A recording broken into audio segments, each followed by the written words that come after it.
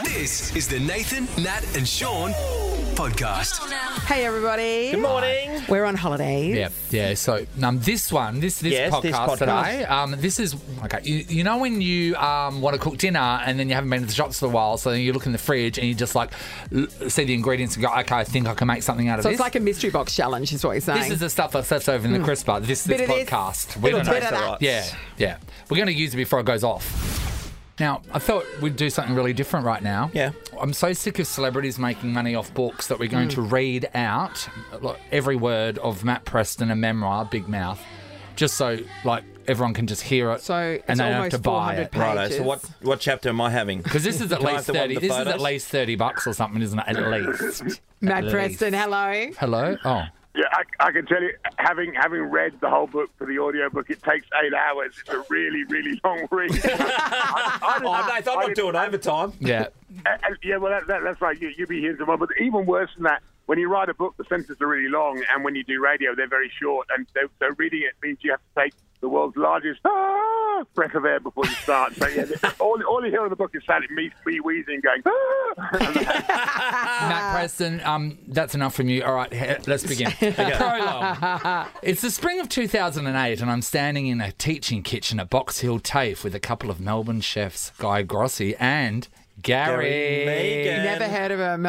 I tell you what, it is actually really well written, Presto, and this is no surprise because you were a journalist, you were a writer first, and it shows. It is a rollicking good read. Well, I'm glad because I think the thing you forget with most memoirs is they're not written by the person. That makes it, they're written by a ghostwriter, and so the story is kind of retold. And I think what I find so interesting, but also so confronting about writing is you write stuff and you go, is that really true? And you go, oh, no, actually, it probably wasn't. I need to be more honest. So that's been the challenge with the book is, stopping a dickhead. No, he didn't really feel like that. It wasn't great. It was actually painful. Or alternatively, it wasn't really painful. Actually, it was fine. And that's been good therapy for me.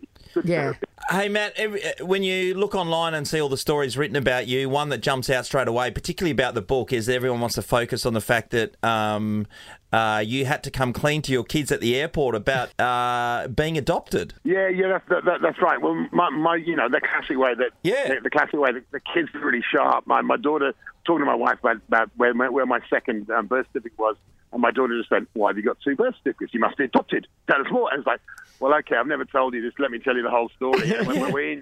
We're standing at the gates for Jetstar. There's a million people, holidaymakers, screaming kids. It's like the worst possible moment, worst possible place to reveal deep held family secrets. But actually, there's never a good time for it. It was actually the perfect time, and it's the perfect place really to start the book and go, well, okay, we need to go back to what your grandparents got up to, what your grandmother got, what my grandparents got up, what your grandmother got up to, and reveal all that stuff. And there's never a right time to do that, but I think there's also, you just got to do it. And what I found the fascinating thing about this book, there are lots of kind of scandally stuff that you go, oh, that was quite unique. But the number of people, friends who go, oh my gosh, well, this happened to me, and suddenly we're talking about stuff that they've not talked about. It's been a kind of a commonly cathartic experience. No doubt. Yeah, for sure. Writing a memoir at the moment, saying the same thing. I was pretty excited that I'm on page 2. Yes. Page 2. You read so much of the book. No. It only took to page 2 for you to name one of our heroes, and that is Henry Stride. Oh, yes, Nath. I saw Henry. So Henry's your manager, of course, but she was also Sam Pang's manager. And she's the one that ended up penning a deal for Sam Pang to start a breakfast show at 7 a.m. and only work 2 hours. It's legendary in this industry, but she's the reason that you got on MasterChef. Yeah, she was. This is again that when those weird sliding moments. So Henry Stride's mum worked in a kindergarten with my mum, and when Henry Stride was looking to cast chefs, her mother-in-law said, "Look, you got to talk to Jennifer's son Matthew. He knows a few chefs." So she rang me for advice on what chefs she should cast, because they were only looking for 2 chefs as the judges. They weren't looking for 3 judges. And about an hour into the phone call, she asked for a photo. I sent a photo. The story goes, no CV, no knowledge of who I was. They just liked the grubby cravat. And they went, bang, we'll have a 3rd judge. If this guy can speak, we'll give him a role. So thank you very much to Henry Stride. So it's a huge part of the story is hers. And respect to you, I think the first person to do that 7 a.m. deal was actually Mick Malloy. Yeah, I think you're right. One of my great mentors. And what a brilliant idea. And If you can pull it off, it's brilliant. This is a podcast of Nathan, Nat and Sean. Hey, Would Matt, love that. looking through the book too, I noticed there wasn't a chapter on the time that we first went out with you, which was when we went over, we were burger hunting around in WA. We ended out at Alfred's Kitchen. Yes. Yeah. It was one of my best moments ever. But it didn't make the book. Didn't make the is what I'm book. getting So at. what you're suggesting, it wasn't perhaps one of Matt Preston's best times ever? Perhaps. You know what? It was there in the first draft. It was there. Obviously, Alfred's was such a seminal moment. Going to the public bar, listening to how Sean saved someone's life in the surf at Bali. You know, that they were all there. And my great admiration for Mr. McManus was obviously, you know, that was a chapter at least. You know, But it was severely cut by all the editors. And also it was wrong because it wasn't Sean saving someone; it was Sean being saved. Well, I was attempting to save I know, somebody. but it's my memoir. I remember it. Yes, It's as you remember it. it. My friends look good. Matt, I was intrigued by the story about the reason that you came to Australia being for love. Basically, you followed a girl here, but then that girl didn't pick you up from the airport. No, it was terrible. I think it took 9 months to get the kind of the de facto status to move over here. So our relationship, I reckon, had died. And I wasn't surprised because the night before I was about to fly out, it was like, "Are you sure it's a good idea you come?" And I've gone, "Oh well, I'm kind of, you know, like you know that moment in the cartoon when someone they run off a cliff and they realise they run off a cliff and they're trying to struggle to get back there. Yes. I was in that point. I came, and that relationship lived for maybe a couple of months, and then we ended up, and then I started playing tennis with one of her friends, and that friend turned out to be the woman who I decided was the one I want to spend the rest of my life with, and we're still together 29 years on. Oh, so That's the moral of that is, if you're casually dating someone, always go and play tennis with their friend, just in case. Just don't know, no. Because their friend may be the one you're supposed to be with. Well, also always be the dump one because therefore you then get sympathy from their friends. That's the most important lesson. Oh, so make sure that you're good to dumped know. by the friend, by the tennis friend. Gosh. Too smart. Tennis, you writing is tennis smart. down? Tennis friends.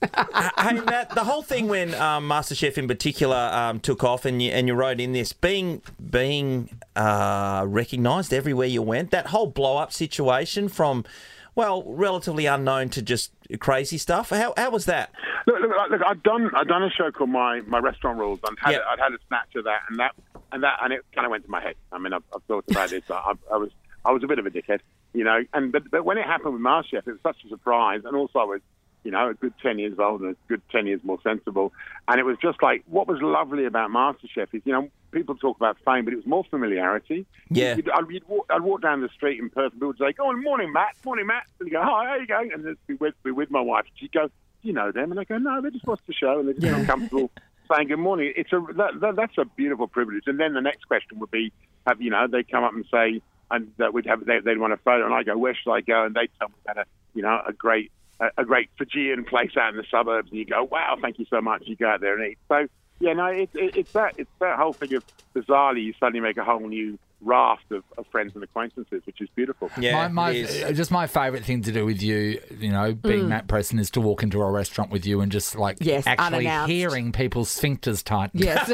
it's like and hearing that on Matt, the look on their faces is terrifying. That was a little too graphic, Nathan. A little too graphic. Oh, is that Michael Winslow in the room? But you must be used to that reaction, that crestfallen. Oh no! I mean, they're happy and they're terrified all at once. Yeah, well, I think, and your job then is to go, "I'm so excited to be here. I've heard pretty good things about this dish, and what else do you recommend?"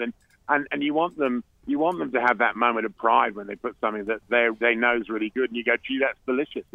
That's a lovely thing to be able to do. So I think because I stopped reviewing 14 years ago, that kind of is the man with a big stick kind of thing dissipated, and now I just love it because you can automatically start from a point where you say, "What can I have? What do you recommend? What do you think?" And they get excited because I'm excited, and that's again, you know, that's the great joy of meeting new people, is the excitement that that I feel and that they feel as well. That's beautiful. Well, it's a rollicking read. Everybody should grab a copy of Big Mouth, or Nathan can read it to you if you like. I'll be doing a reading today at Forest Chase from 10 a.m.